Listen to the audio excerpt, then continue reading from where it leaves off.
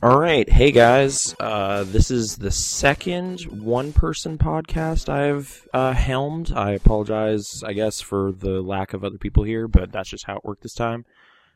Sean is in town, but he decided not to bring his laptop and recording stuff. And John is, as people who follow him on Twitter and stuff know, he's with Emil right now, recording videos and stuff. There's a fridge full of water there, apparently, or a cupboard or something. But yeah, I'm gonna hold down the fort, kind of talk by myself. I'll probably be able to look at the chat, get real depressed, and just be like, "Oh, everybody's leaving." Just joking. Thanks for anybody who showed up today, kind of earlier than normal. But yeah, this is the Top Down Perspective. It's May 12th, 2014, and here we go. Although, man, it's kind of like unfortunate timing on one front right away, and being yeah, there's me a few seconds ago. Unfortunate timing in that I finally played Rusty's Real Deal Baseball, one of Sean's favorite games of late, and there's like nobody to bounce thoughts about it off of, but I'll just share my experiences here, and we'll see if there's follow-up conversations in the future. So yeah, Rusty's Real Deal Baseball, 3DS, Nintendo game, bunch of baseball mini games, but kind of the interesting component to it is buying it is part of the gameplay experience. So yeah, they already detailed it. There's this old retired baseball player who is a dog named Rusty. He owns a sports shop. He's got a bunch of kind of sports memorabilia and like just baseball gloves and all this stuff. But he realizes kids these days don't care about the baseball. They'd rather play video games. So he wisely got in on that, went to Nintendo, got a bunch of mini games made. Unfortunately, they're not really moving, so he's kind of open for bargaining, and that's kind of the whole game is really you shoring up enough donuts and like discount coupons and stuff to help you buy the game, like the mini games at lower prices. Hearing about it kind of secondhand from like people who'd played it, like Sean's elaborate discussion about it, which I kind of just listened to. I wasn't there that week. Maybe kind of like, what? Like, that's kind of weird. Like, how is that going to, present itself? Like, is it going to be kind of weirdly crass and corporate about it or something? Like, I don't know.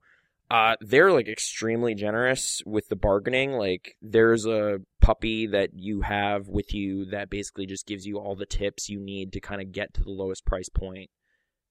There's tons of donuts. Like, if you play the mini games at all, you are going to be flush with donuts. Like, effectively, if you were playing this game, it costs like $16, I guess, to get all of it. Although that said, I think I only ended up spending like 10 or something, because there's like story games, and then there's kind of other games that aren't as integral to the whole thing, which, like, that was maybe like one of the few things I took some issue with, in that some of the story component games weren't fun at all, really, but one or two, like specifically, there was one bonus game that I played that I thought was really fun. It was kind of, I think it might have been the one John was talking about, like the fast reaction time one, where it's like, I think it's called Drop and Pop or something. It's like, there's a giant stack of tires, and they're different colors, and like those map to different buttons or directions on the D-pad, and you are basically like quickly reacting, having to hit these tires off of these dudes, or else they'll get crushed by giant tires. That was probably my favorite minigame, and it was like the last one I unlocked because it was one of the kind of less important games. And I was like, oh man, this is fun. Like, I did every single challenge, did all 100, did like pretty decent on the like the derby mode or whatever, where you just kind of play as well as you can, kind of a high score thing. I thought that game was really fun. That is apparently not a core game. Whereas there was like two games that were very contingent on tilting the 3DS around. And I found both of those kind of just less fun, like just slower paced and like weirdly harsh with the game over. Like, it's just, oh yeah, you whiffed, you didn't catch that, game over. And then it's just like, I had one chance. You have one chance at this. Like, it's like, catch the ball directly in the center of the screen by like tilting around. No, you didn't do it. And it's just like, that's not very fun. I don't know. So I feel like the money spent on those two games was kind of less rewarding than that tire game, which is, I don't know, kind of weird. But I guess like the story mode of the game is fine. Like, it's kind of just a nice little drama or whatever. Like, there's this dog, he owns a store, kind of at odds with his wife right now, enunciation. And yeah, he's looking after all the kids and all the stuff that was described with like cooking classes and all this stuff. Maybe it's not as dark as I thought it was based on like Sean's early description. Like the relationship problems are much more kind of G rated, like just nothing too serious going on, but it had a nice kind of melancholy downbeat, like comb over dog and his like past his prime and all this kind of stuff. Like there was some fun character quirks in there that made that pretty enjoyable. But yeah, I don't know. Like I guess some of the mini games, like I talked about the tire one, some of the batting one, like the core batting one is okay, bat and switch. There's one with fielding where you're kind of just snapping the glove to the left or like right or diagonals and whatever to kind of catch a ball at the very last second to get points. The umpire one was kind of novel because that is never a mode in any baseball anything where you are you are the umpire or effectively catcher in some of the things where it's like you need to interpret what that pitch was or whatever, which isn't really something an umpire cares about, but they kind of just behind the plate stuff incorporate both of those things in a way that was kind of neat to see. So yeah, it was kind of cool to play through, but I don't know. I'm sorry. I just switched to the chat, so now I'm saying like, does Rusty look like the Duck Hunt dog eat? Actually, now that I'm not exactly like he has a bright red nose, which was maybe a character design thing I didn't know was like part of it. Like that, I don't think about bright red nose when I think about a dog. Like it was that was a little weird. Although weirdly, his nose is kind of almost a subplot thing where he needs nose hair trimmers like a couple times as like a gift for the bargaining. Like it's just like, hey, you should use this, it'll help you out. And he's like, wow, you're right, I can breathe so much better. How about I knock another 80 cents off that mini game? Like I don't know. That whole side of the game was kind of cool. I do, however, I am also curious with John as to like, what if you just bought it like outright? What if you just paid $4 for every single mini game right out of the gate? Like what would happen? Because it's just like, over the course of the story, as I played it, like, they're pretty happy that you're buying the games at all. So it's like, oh, you gave me $1.50 for this one. You know what? You're my best customer. Like, thanks so much. If you just walked in and, like, high roller and just gave them $40, would it just change the story arc? Like, is it just like, damn, son, we're going to, like, upgrade our store right now. We got a giant, like, superstore. And whatever, my wife left, but I don't even care anymore because I got this giant, successful, thriving business. And, like, whatever, like I'm gonna hire a butler. Like I don't know if they even address that or if it's like they would interrupt you at some point, like would the puppy keep popping in and be like, hey, you really don't need to do that, you should bargain, look at the items you have. Like maybe this is kind of like, you know, you're strongly encouraged to bargain. Like the game isn't trying to like get $40 out of you, they just expect to get like $15-16 out of you or whatever. So yeah, I guess you also can't use your discount coupons beyond a certain point. Like with the tire game, that was one that you can only get with discount coupons, but you can't like make it zero. Like it's just like, I have no like interest in these other mini games, so I'm gonna use all my coupons on this one, and I like, you know, I'll pay $4 for that one if I ever decide to buy it, but I probably won't because I'm more curious about this one. Like there is a hard limit, so it was like I want half off. Okay, it's at $2. Now I want $2 off, and it's just like down $2.50, and it's just like, oh, never mind. I will use different coupons that only go down $2.50, and then I'll save my better coupons for later. But I honestly think I'm done with that game. Like I played the mini games I liked. I might go back and kind of improve some of my scores and stuff or complete more challenges. Like there are some pretty devious challenges in some of them. Like the tire one like got really fast paced, but that was actually relatively easy to complete, even like the advanced challenges. Like the batting one, there's just weird stuff. Like the ball just disappears and kind of throws off your timing. Or like they're just like fast pitch challenges that are just like insane timing. Like it's just like really rapid fire hitting. And it's just, I don't know. I got kind of frustrated at some of those. So that was kind of my time with Rusty's Real Deal. But cool game overall. Like I was kind of impressed with just them being not gross about selling you stuff as part of the story. Like it kind of made it just charming in a way that I appreciated. Like it was really episodic stuff, but like the menu for buying the episodes is part of the game. like, I don't know, like, I don't know how else to really describe it. Like, it'd be like if a Telltale game had like a in-game character that sells you stories. It's like, yeah, I found this old journal. It's got all these stories. Something like if they kind of tried to like put an extra layer over it and make that part of the narrative. I honestly don't think it would work at all in that context because it would just seem super arbitrary. But in the story about like a shop, and that's the storyline. Like, I don't know, it didn't feel too bad. That game honestly started kind of jogging my like memory, I guess, about weird minigame compilations. So I busted out an old favorite. No one's here to stop me from talking about it. Work Time Fun. I realized, like, I was going through the PSN store. I was just like, man, like, what's some old stuff I should buy? Like, I was looking at PS1 games, kind of eyeballing the Resident Evil games and stuff. Because I'm like, maybe. And I was like, wait a minute. Work Time Fun is available on this store. Like, I don't have it right here in, like, on my Vita. I should just have that, like, on the memory card, like, all times. Whenever I have my Vita around, I also have Work Time Fun. Like, experience the magic for the first time. So yeah, $10, got Work Time Fun again. It's like 370 megs or something, and jumped into it like fresh again. Like, I put like 50 hours into it or something on the PSP. Love that game in its own stupid way. So yeah, that game, I really enjoy the comedic sensibility of that game. Like, basically, I don't know if like a lot of people really care about this game, but it's a D3 published thing over here. It was Baito Hell 2000 over in Japan. I think it was like Sony first party. It was like Japan studio. I'm pretty sure they also made like Trash Panic and The Last Guy on PSN, but they haven't made anything in like a while. So I hope they're okay, or at least I don't know what they've made since then. Like, I kind of realized I hadn't played The Last Guy and stuff. I was like, oh, I should go buy that. But, yeah, I don't know what they've done recently. But anyway, they made this kind of weird minigame compilation where, like, it just has this really oppressive kind of framework of just, you are basically in hell, I guess, because there's just, like, a demon on the game select screen, and you just need to work forever. You just need to keep earning money to buy more things so you can earn more money to buy more things. Kind of amazing commentary on just consumerism or something.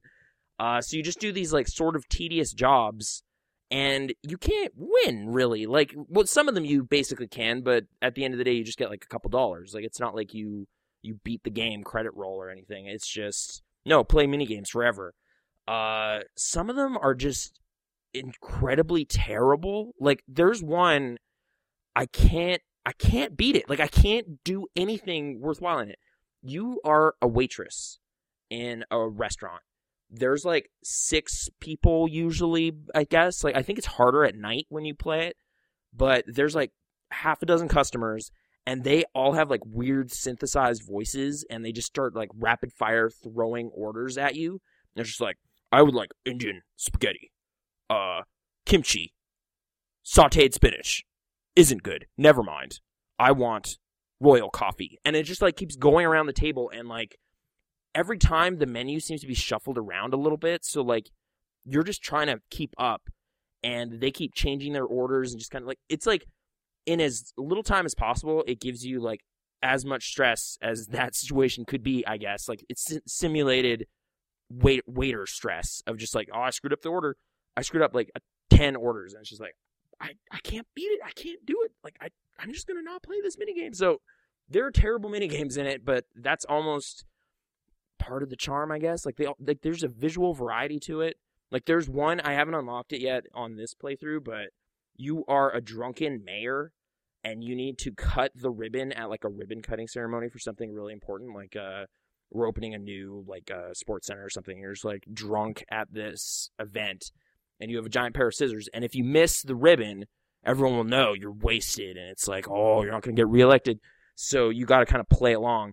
But then that one ends with you having to like disable a nuke, or else the city explodes. Like, it's just like, their sense of absurdity is really great to me. Really great to me. And I don't know, just the visual variety and stuff. Like I said, like, just like some of them are polygonal. Some of them are stupid demanding of your time. Like, there's one where it's just like, hey, we're all fishing. You should help haul in the catch.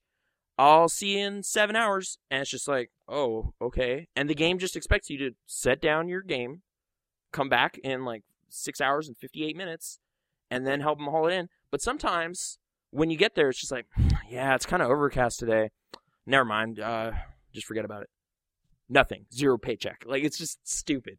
But I don't know. It's really funny to me. I just enjoy it. And also just like the kind of, I guess, vending machine way you unlock new games. Like, I got a bingo caller yesterday that I don't think I ever unlocked in the PSP version, despite playing it forever. Like, I just right vending machine, right time. Like, you basically just press the button and it calls out bingo numbers. So you could run a bingo hall with this game if you wanted. And there's like a little flashlight app for no reason. And I don't know. It's endearing to me. I really like that game. So, yeah, dumb minigames. And yes, Mario 64 Mario is talking about the pen capping. Yeah, there's a game where you're just in like a soulless, fluorescently lit factory floor, and there's an infinite line of pens. Like, the bottom of the screen has like 40 zeros or something. Like, it's just like, that number is impossibly huge. No human can ever do that. And you just cap pens. And like, you press X to put a cap on, press circle to move on to the next one, press down or up to like flip the pen if it's upside down. If you cap the bottom, you get a deduction, dude. That's not what the company wants. So yeah, it's just capping pens. I did like 500 pens the other day. I guess, yeah. I was playing this game at work, which just seemed to put like an extra level of weird, like, just, I don't know. Like, I don't dislike my job. It's like, oh, it's a soulless job. It's just like funny to be playing work games at work and like earning fake money while I'm earning real money. Like, it was just like, I don't know. I was just like smiling. It was like, this is so dumb. Like, this is the dumbest thing to play here. But it's like perfect for that kind of setting too. Cause it's just like, there are times where I'm like, all right, I'm done on the computer for now, but something else is happening in like half an hour. But half an hour, perfect time to jump in some dumb mini games.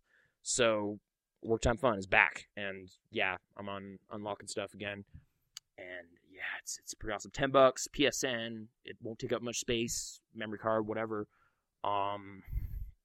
That's honestly all I've been playing this week. Like, there's a handful of Wii games I've been looking at. Like, I'm just like, I should jump into some Punch-Out or give Metroid Prime 3 another go.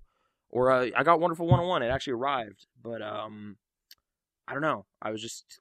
And, like, I guess Asura's Wrath began from last week. Like, I just haven't jumped back in on that. I've been watching a lot of just regular television, not angry, six-armed dude punching stuff kind of experience. So, you know, not to say that one's better than the other or anything, but, yeah, I'll probably marathon the rest of that in kind of one sitting or something at some point. But, yeah, that's it. That's it for games I played. So, I'm going to move on to the news. Sean kind of had a lineup of stories. I guess I also had like a couple I noticed were happening that I'm going to kick off with. I just Reddit kind of was talking about this. EA, I guess, is shutting down a bunch of their online service for like a variety of classic titles. Most notably, I suppose, was there's this Yahtzee game on iOS. Just joking, it's facetious. Battlefields. All the Battlefields from years past, like 2142, 1942, Vietnam, all the, like that whole lineup of classic kind of Battlefield dice stuff is shutting down as of June 30th.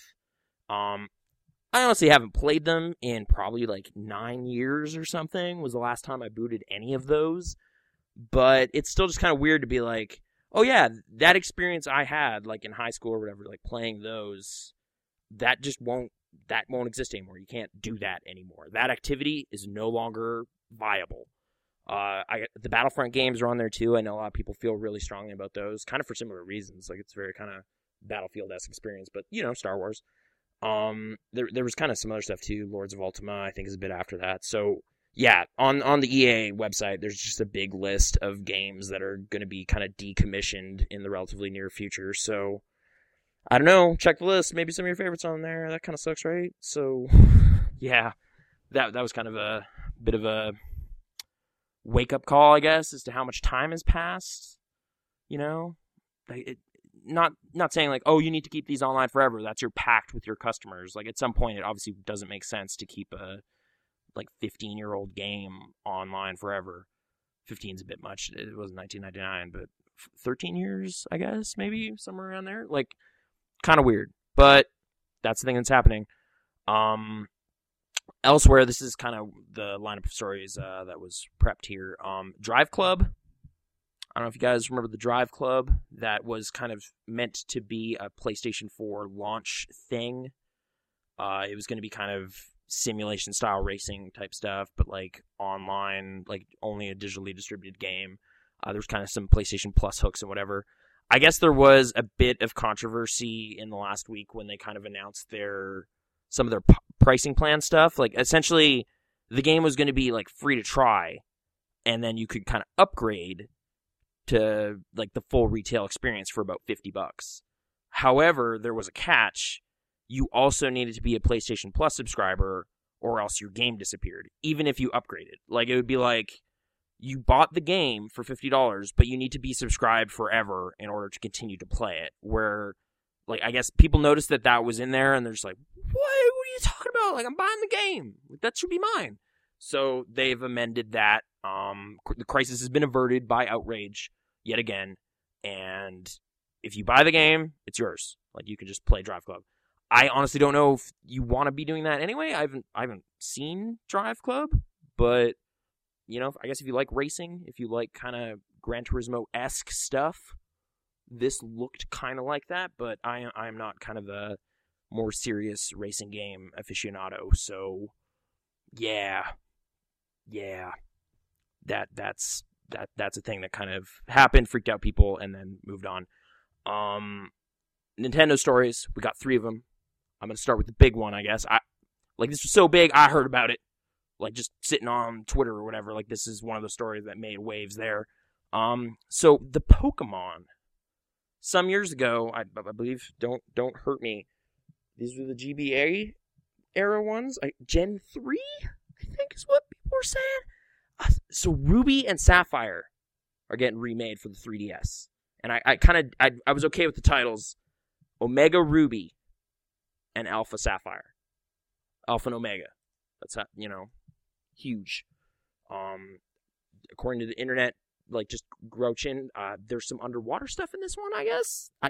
You guys know better than I do, but hey, they continue to remake past Pokemon games with new Pokemon engines, and November 2014, get your Pokemon on.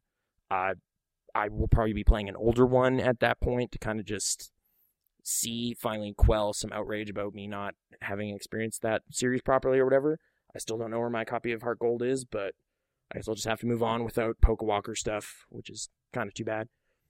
But yeah, new Pokemon stuff announced. This was a really brief story that's here on Kotaku, but sounds totally plausible to me. Skylanders and like Disney Infinity, like the kind of toy-based video game stuff where you kind of set up a little portal in front of your game console, put a toy on it, then it's time to kind of jump in and play around with kind of that stuff. Nintendo looks like they're going to be getting into that sort of thing. How do they phrase it in this story? Let me just see here. I kind of paraphrase it as some Skylander-esque toy-based stuff, but real toys to its video games. We use NFC, near-field communication capabilities. Spoke briefly about its plans for that kind of stuff. Nintendo figure platform. Full reveal is planned for E3. So I guess this is still kind of not like publicly unveiled to be like, hey, look at how cool this looks. So there's kind of just, this is a thing that will happen. Investors know about it. Yeah, you put a Mario figurine or Zelda or something, and there you go. I don't know what kind of context the games will be like. Like will it just be like minigame compilations, or just like if you have this figure, will some sort of other outfit get unlocked in like Smash Brothers or something? Or like, they did say it kind of crosses platforms from like 3DS, Wii U, both of them can kind of do stuff. So I guess if you have the toy, you can kind of enhance your game experience maybe. Maybe there's hooks for this kind of stuff in games already, and we'll kind of see it come to fruition later. I don't know.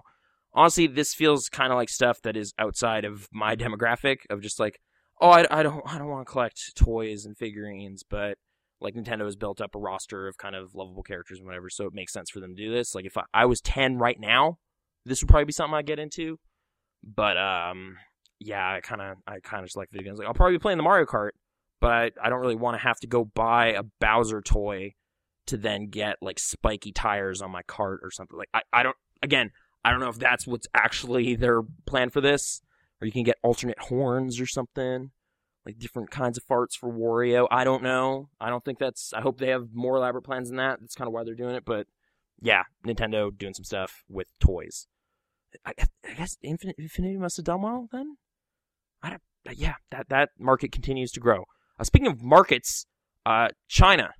I don't know if you guys have been paying attention to any box office news lately, but China is where money is. Like, Amazing Spider-Man, not doing so good over here. Doesn't matter. China likes it. Hundreds of millions of dollars. It's fine.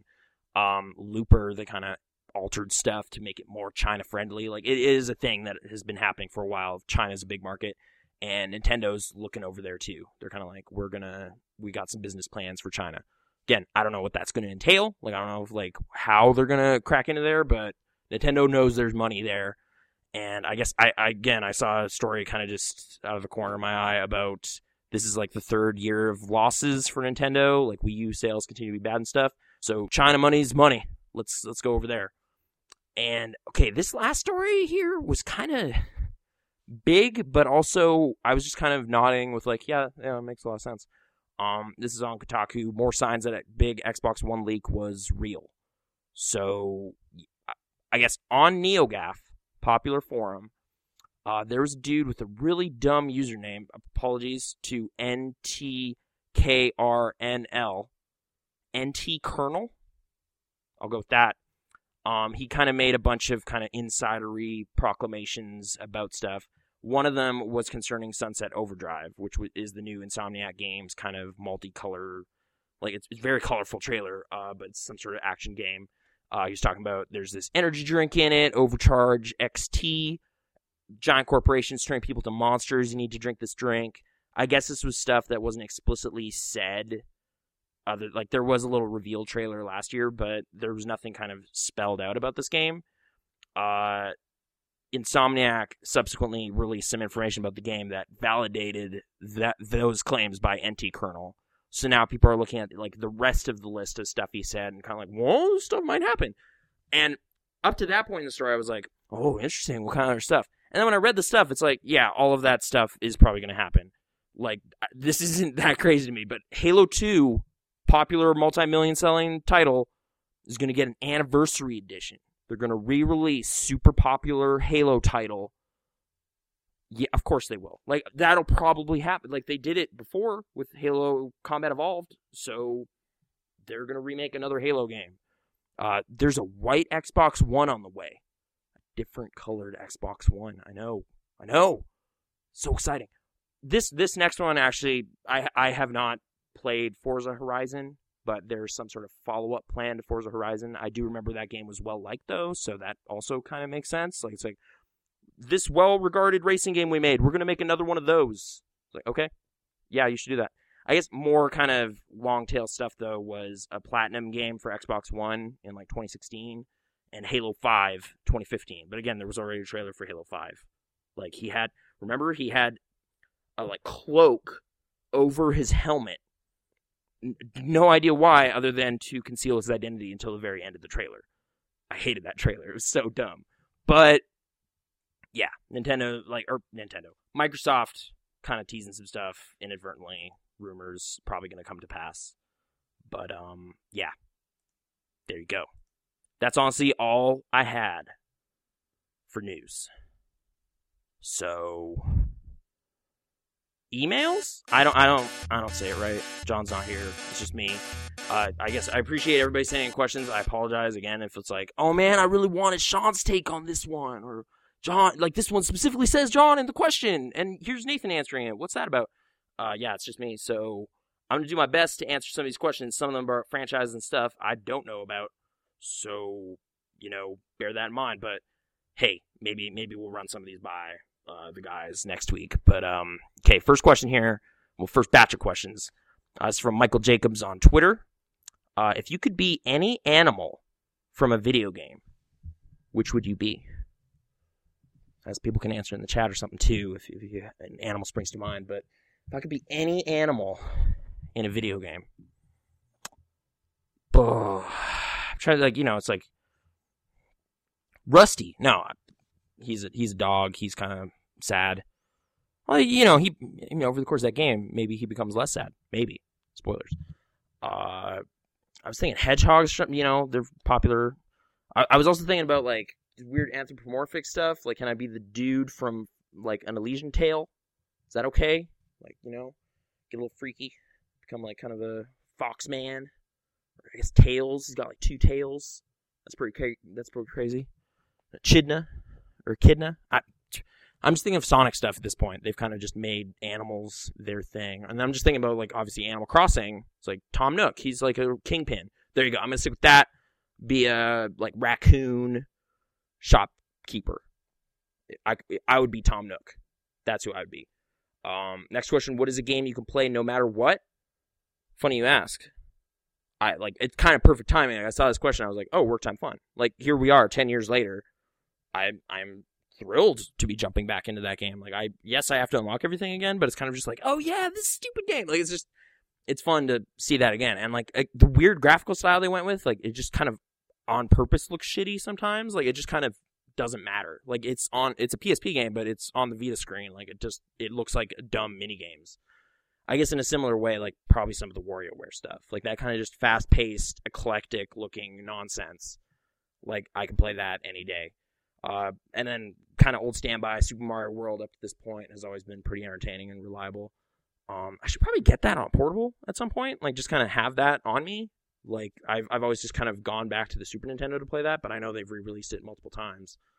So I guess I could totally do that. So yeah, classic Mario titles, weird mini games. Those are kind of my jams. Man, this dude in the chat really doesn't like Google Plus. So yeah. Okay, next question. Also from Michael. Would you go to the Smash Fest at Best Buy? I think we touched on it last week, but yeah, Nintendo announced that as part of their kind of E3 stuff, they're going to have Smash Brothers at Best Buy locations all around. I don't know if that includes local Best Buys. I guess I'm not going to E3 this year like I did the last 2 years, but this year, like, just kind of after experience last year, both at that and PAX, like, I just kind of feel like I don't know what my role is at a show like that. Like, I don't really have a mission when I go there. It's also kind of expensive, and this year we're moving around that same time, so it's just not a good idea. I'm sure John will be going though. I'm assuming anyway. I don't want to speak for him, but like, I guess since I'll be hanging around here and just kind of watching E3 stuff unfold the old-fashioned way of just getting up to watch stuff live streamed and whatnot, which I'm assuming is an experience that has improved a lot over the years in terms of getting, like, really immediate access to all that stuff. Yeah, maybe I'll go, like, check out a local Best Buy and just kind of get a look at it. Like, I'm not, like, fiending for a new Smash Brothers exactly. Like, I guess maybe I am a little curious now in light of that Smash Brothers documentary I watched to see, like, is it fast-paced? Like, what kind of gameplay flow is this one going to have? Because, like, watching Brawl compared to Melee, like, in that kind of side-by-side in that YouTube series was just like, oh, wow, it is so slow. Like, just Meta Knight's, like, slowly kind of floating around. Like, this is just weird. Like, as a casual enjoyer of those games, like, I'd never really noticed that pace difference, but yeah, this time around, I'll be able to kind of pay more attention to that. So, yeah, it's possible I'll stop by a local place and check that out. Again, if it's available here, I guess I can check the website. Although, yeah, like some people saying, why don't you just release a demo on, like, Wii U? Like, why don't you just release something on the eShop? Like, that's, that would be way more convenient. Like, it's like, hey, I would totally download a Smash Brothers demo, like, if that was a painless experience. But, I guess travel to Best Buy. Like, there's one downtown, and, like, that's kind of just a good shopping area. So maybe just roll that into a day of activities, like go get some poutine or something. Canada. And last question from Michael. Would you like to be in John's Skype call when he streams? I don't know. Like, that dude seems to be streaming a lot, so that's not entirely unfeasible, but I don't know. Like, that sounds like kind of a chaotic experience, maybe? Like, I don't know. Maybe if he wants that, he could invite me, but I'm also kind of working more than in years past, so I don't know. It's not something I've really consciously thought about much, but that dude's kind of got his thing, and I don't want to kind of step on toes or whatever. Like, yeah. So I don't know. Next question from Twitter, Enag7. Are you going to Otafest this weekend? Any plans to meet fans if you do go? I guess, yeah, Otafest here in Calgary. That's our local kind of anime festival. I went a couple years ago. Andrea Libman was there. That was kind of at the peak of that whole pony fascination. First season's the best, man. I know they announced season 5, but I'm just not feeling it anymore, dude. I don't wear those shirts anymore either. I got Ravio. It's my replacement vibrantly colored shirt. So Outfest this weekend. Like nowadays, I work Friday, Saturday, so those 2 days are out.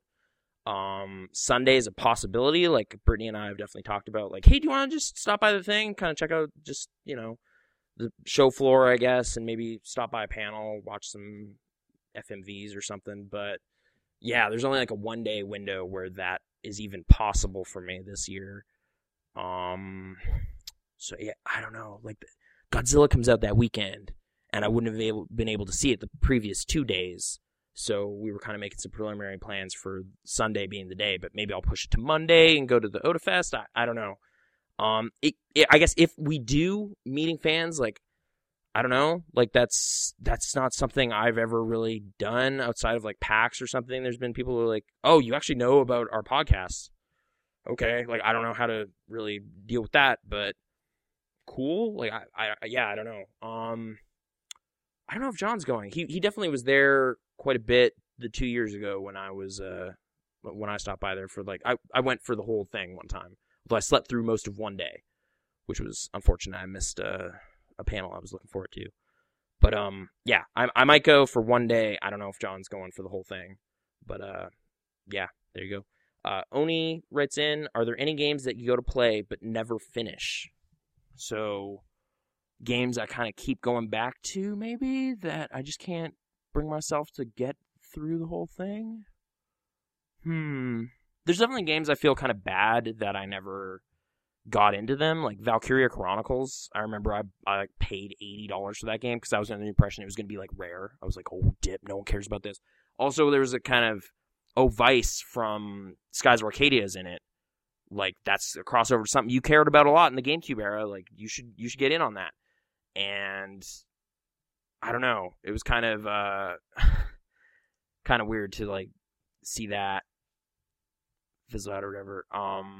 Like that interest in that game fizzle out. Like, it was just like, oh, it's like a strategy heavy RPG. Like, I just kind of wasn't in the mood for that at that time, and I just kind of haven't gone back to it. But it's like, no, it's a game like I've heard is cool.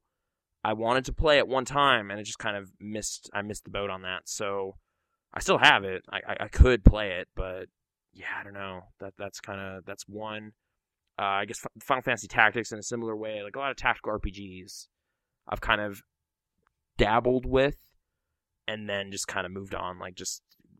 Tactics Advance was the one I put like 20 hours into, and eventually just kind of lost interest in that too. Like, there was just nothing narratively pulling me into it, and I was just like, yeah, the battles are kind of interesting, but they're also kind of frustrating sometimes. Like, I just wasn't enamored with that stuff. So I guess a lot of Japanese RPG type stuff that's like extremely long games that I get kind of dubious about the narrative payoff at some point in some of them. So yeah, I guess I'm a little flaky when it comes to those. I guess, yeah, like a 12-hour campaign, like that's just easy to get through. That's not that a big deal. But once you start bumping that number up by like 2 or 3 times, it's like, yeah, it's like 46 hours. It's like, that's a lot of time. That's a lot of time. So yeah, there's a handful of games like, yeah, there's a good handful of Japanese RPG type stuff that I played but never really got all the way through. Allison has a handful of questions. With the new Pokemon Gems coming out, I think that's an intentional typo. There you go. Coming out in November. Are any of you excited? What other games are you excited for? I am personally. I don't really have too much interest personally. Like, I haven't played a lot of those games, as you know. I don't know what Sean's read on those games was exactly. Like, he typically plays the annual Pokemon release. I'm kind of wondering what his feelings were on like Sapphire and Ruby specifically, like if that's something he was really really looking forward to. What games am I excited for later this year? We kind of brought it up before, but Arkham Knight is probably something I'm going to check out. Man, like there's just kind of a bit of a dearth of stuff I'm like fiending for, you know. Like there's games I'll check out. Like I want to check out Smash Brothers. I want to check out Mario Kart. That's pretty soon though. Not as soon as I thought though. I thought it was coming out like next week or this week, but it's the 30th now, so kind of a bit of a wait there. But man, yeah, like other stuff. Grand Theft Auto 5 on PC. That'll probably be pretty cool if that happened. I'd gladly check that game out again. Game of the year last year, so that wouldn't be too bad.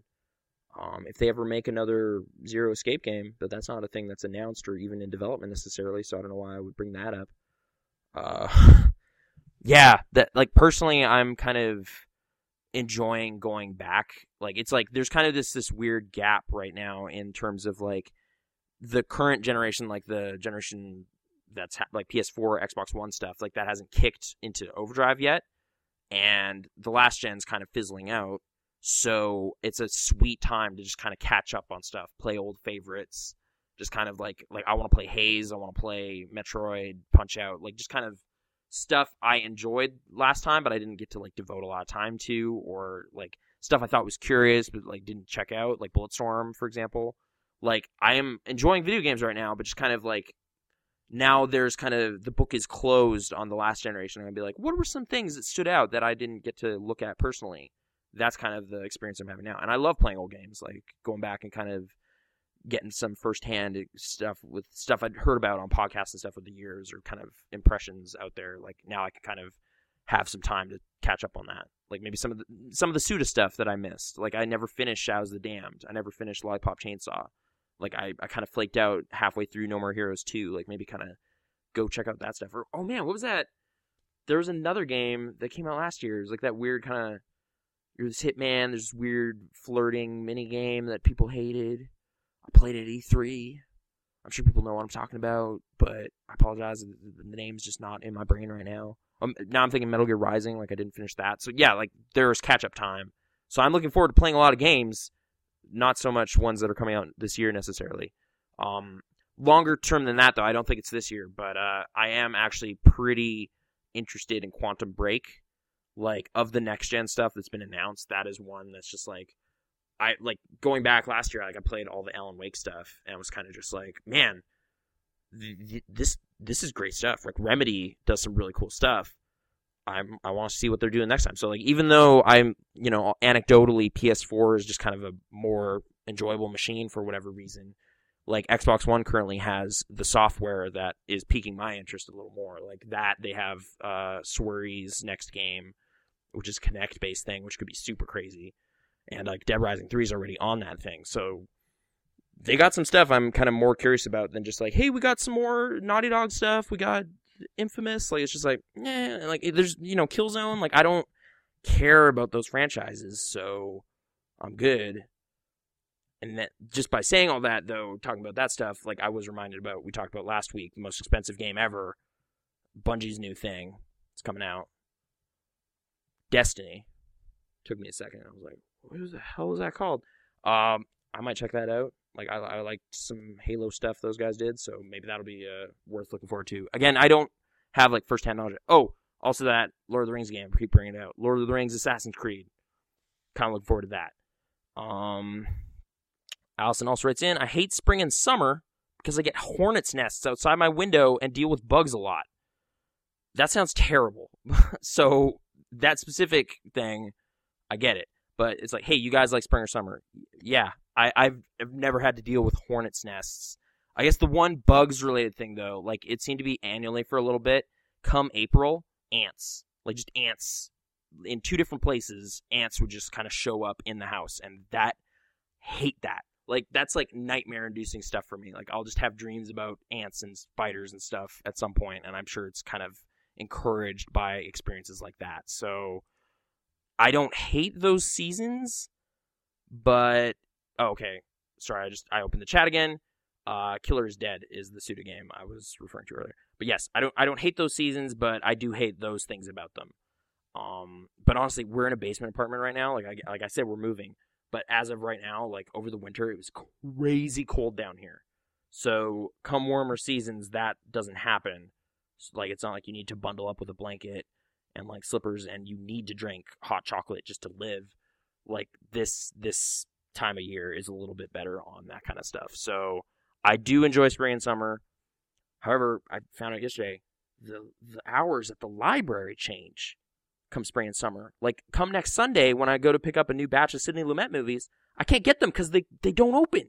Like, last time they opened at noon, and I was able to go in there and get Death Trap, pick up some Pawnbroker, 12 Angry Men, like all the classics.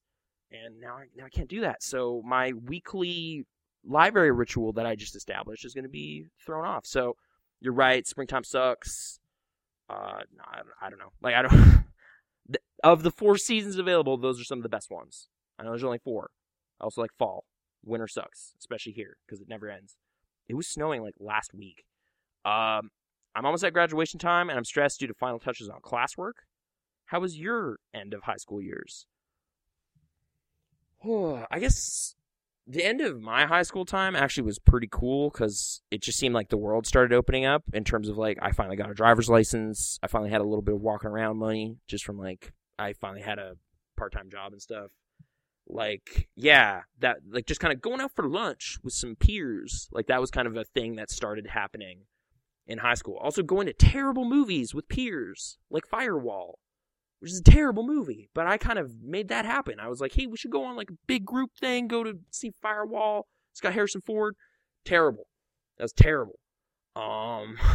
So I apologize to that group for making that event happen. But, generally speaking, like, there was also this cool little sandwich place. So, yeah, I guess in terms of, like, the actual classwork, kind of stayed more or less the same. There's kind of more tests, like, more kind of big grade percentage tests that needed to happen. But outside of math, which was dogging me, like, throughout high school, like, I wasn't too nervous about any of those. And I passed that math one, thanks to, like, a lot of after-school tutoring and stuff that happened in this. Oh, man. Weird thing that just kind of happened. Like, I borrowed a CD with, like, mini games, essentially, like math-related learning stuff on them for over the summer, and I was supposed to bring it back.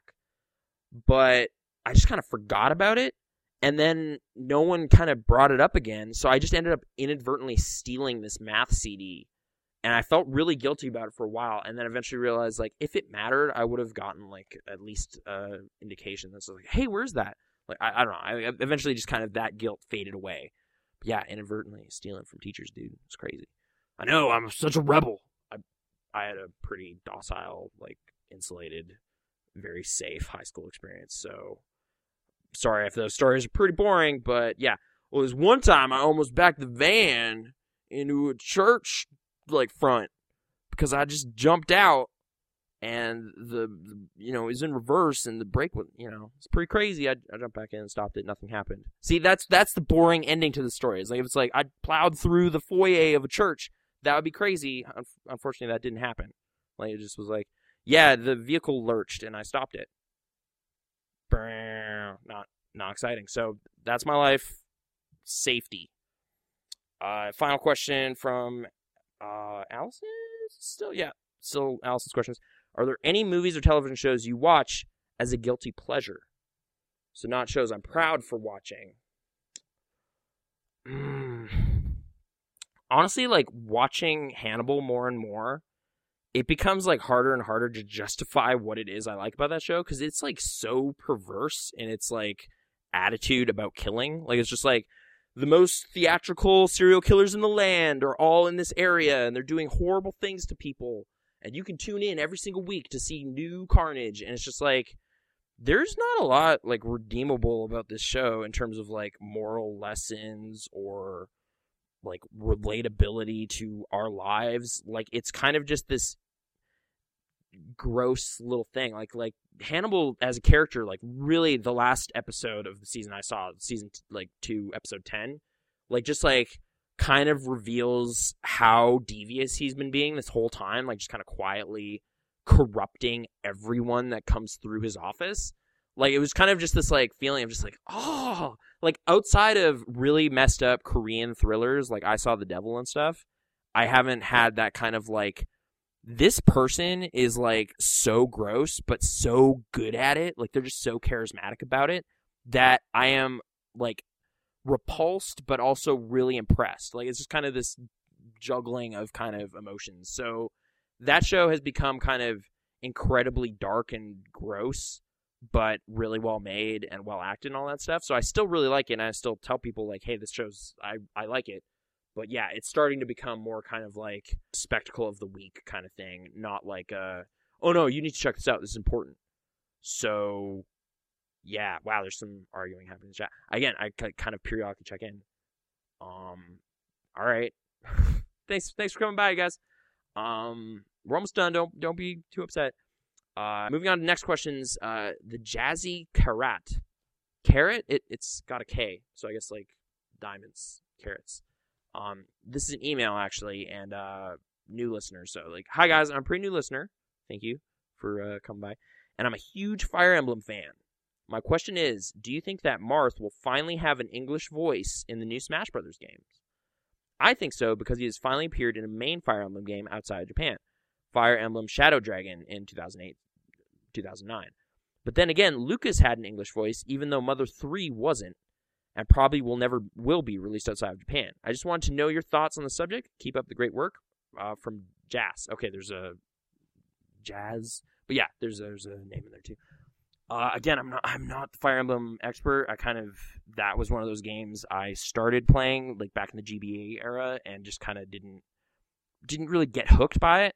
But in terms of just kind of the outline here, like I guess that makes sense for kind of the reasons you outlined, that they would kind of give him a little more like relatable character for English audiences now that people actually know who he is firsthand, not like kind of, who's this? He's from Fire Emblem. What's that? It's coming out soon. And it's just like, oh, okay. Like back when Melee came out. I guess this would probably be a good question to run by the guys who have actually played the latest Fire Emblem stuff and are more keenly invested in that series. But it's possible. Sorry that I don't have a more kind of like opinionated answer on that. But yeah, Marth could well have English lines in the new Smash Brothers, just to kind of make him more like that series kind of matters more now over here. So maybe that would kind of make that more appealing for people. And I guess, yeah, 2008, 2009, like, Brawl was already kind of around, so this is the first one since that change for his character. So, okay. Yeah, I mean, you kind of, like, laid out a pretty good scenario for why that would happen in the questions. So, you're right. Good job. Homework. And, yeah, thanks for listening. Podcasts, they're huge, kind of commitments, giant hour-long things of just a guy sitting on a couch. Oh, we should end this soon. Okay, Juker writes in with the last question of the week that I was able to gather. Maybe there was one in the last 5 minutes. I apologize. We'll throw it to next week with a kind of hopefully more diverse question-answering section because there's multiple people. I've been holding off on playing Deadly Premonition Director's Cut for a while. Your thoughts compared to the original? Man, I should have ordered these differently because I have not played the Director's Cut version because I played the 360 one once to completion and then like 2/3 of it again. So I kind of got my fill in like 2010 and then 2011-ish. And then I have the Director's Cut on PC. I heard, like, I was kind of looking at the PS3 version when that was about to come out, but then I heard there was like some frame rate issues and stuff, so I held off on doing that. In terms of like the extra content and stuff, like I heard there's some more stuff in there, so I'm curious about looking at it, but I honestly have not seen it firsthand myself, so I feel totally fine with my purchase of the Director's Cut on PC. Hopefully it runs well and everything. I guess I can find out, but I guess I'm thinking like replaying games, like even games I really like it's just kind of the one kind of other media I've been able to compare it to is like rewatching an entire television series, because it's like almost the same time commitment. Like it's like I really like Twin Peaks, just for the Deadly Premonition comparison. Like I watched it in 2011/2012, really dug it, but it's only been like 2 years. Like, I don't need to go back and see that entire story play out again, like that whole mystery. Like, I've consciously thought about it since then, but that hasn't been a thing. Like, all right, I'm going to set aside all this other stuff I'm doing to revisit this experience. Like, I'm glad I have that experience to go back to when I want to, and I'm sure I will at some point. Like, it'll be like a year or two down the road. I'll just be like, man, I'm going to play Deadly Premonition again. I remember how much I'd like that. Like, maybe 5-year anniversary. We'll do it next year or something. But, yeah, I haven't personally been drawn back to doing that. Because I think partially in the back of my mind, like, next time I do it, I want to do, like, all of it. Like, I almost collected all of the collectibles and stuff the first time through, but then kind of petered out on that. Like, I was going to get all the achievements and stuff. I ended up kind of falling short of that. But again, I guess then on PC, like, I don't have that kind of compulsion to do achievement stuff anymore. Like, the lust is gone. So I'll probably just enjoy it when I want to. So yeah, I can't really compare it to the original for you. I know there are some kind of technical differences between the PC version, like the PS3 version and the 360 version. That might kind of, at least just that kind of secondhand knowledge, lead me to kind of point at the PC version as maybe being preferable, even though, like, even if the port is kind of wonky, which I'm not sure if it is, but that is a typical thing that happens with small PC publishers. Like, maybe just the community is pretty passionate for that game. I'm sure there's like fixes and stuff that could make that a pretty stable, good-looking experience, at least in terms of like how well Deadly Premonition could possibly look. Because I love that game. Some of those textures pretty dated, but doesn't matter because that game has so much character and heart. And that's kind of where it made up for it. So yeah, like, I guess I'm more keenly looking at Deadly Premonition Director's Cut as opposed to like actually playing Spy Fiction or like investing in a new system and Kinect and stuff to see his next game with like sight unseen. Like, I am still not sure if Swery, like, Deadly Premonition might have been a bit of a fluke. Like, he seems like a very enthusiastic dude, so I'm sure like some of that is just purely like that dude is cool in that way, but there's some rough edges that are hard to excuse. And because of the kind of Twin Peaks layer on top of that, the kind of David Lynch-esque stuff, the constant movie references and stuff, like, that was so narrowly targeted at just like this niche appreciation thing that I was so excited that like this game seemed like it was talking directly to me.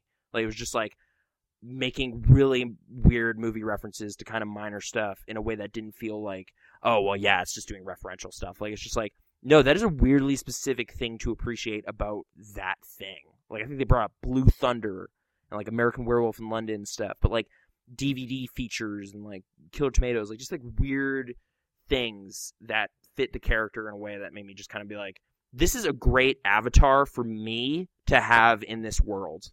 Because, like, I would constantly, like, if I was an investigator, I would constantly be having to compare it to, like, movie stuff, too. Because that's just how I see the world. So that was kind of an extra sweetness there.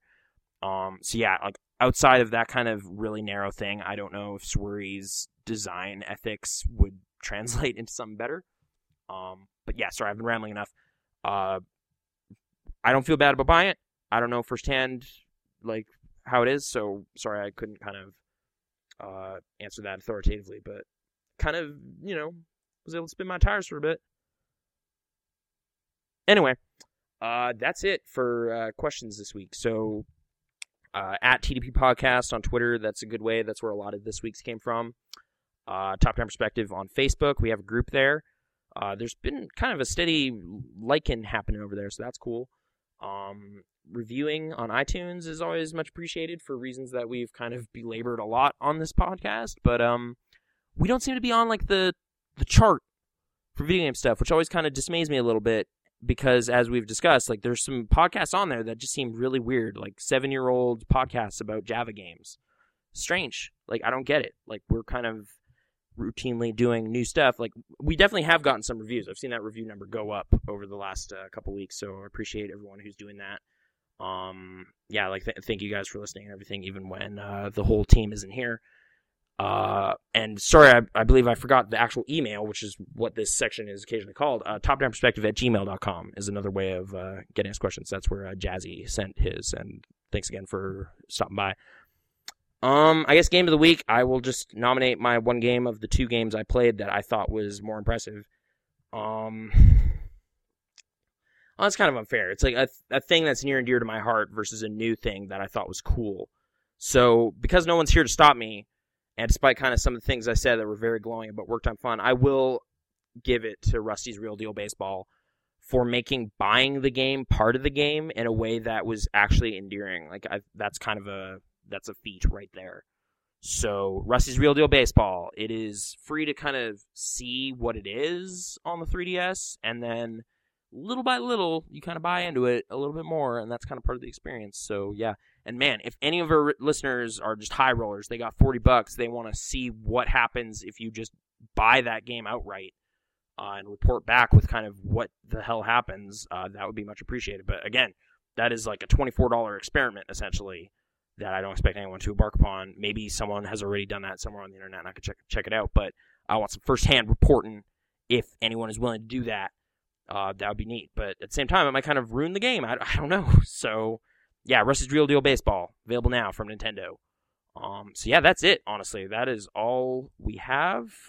I managed to talk for an hour by myself. A couple dozen people showed up, and eventually some left. But I totally don't fault you at all for that, because it's just one guy. And again, Ravio, he's our sponsor this week. Ravio's Rentals.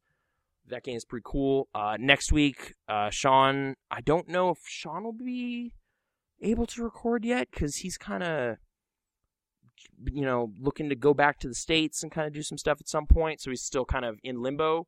I think John might be back, but he's also kind of preparing a bunch of internet business elsewhere, video stuff and whatnot, so I wouldn't be surprised if he's going to be busy for a while, but my understanding is he'll be back. And hey, maybe we'll have Odafest reports, I don't know. Godzilla reports, I don't know, we'll see. But yeah, thanks you guys for coming by, and that was Top Down Perspective for May 12th. I'm probably gonna watch some Sopranos or something while I edit.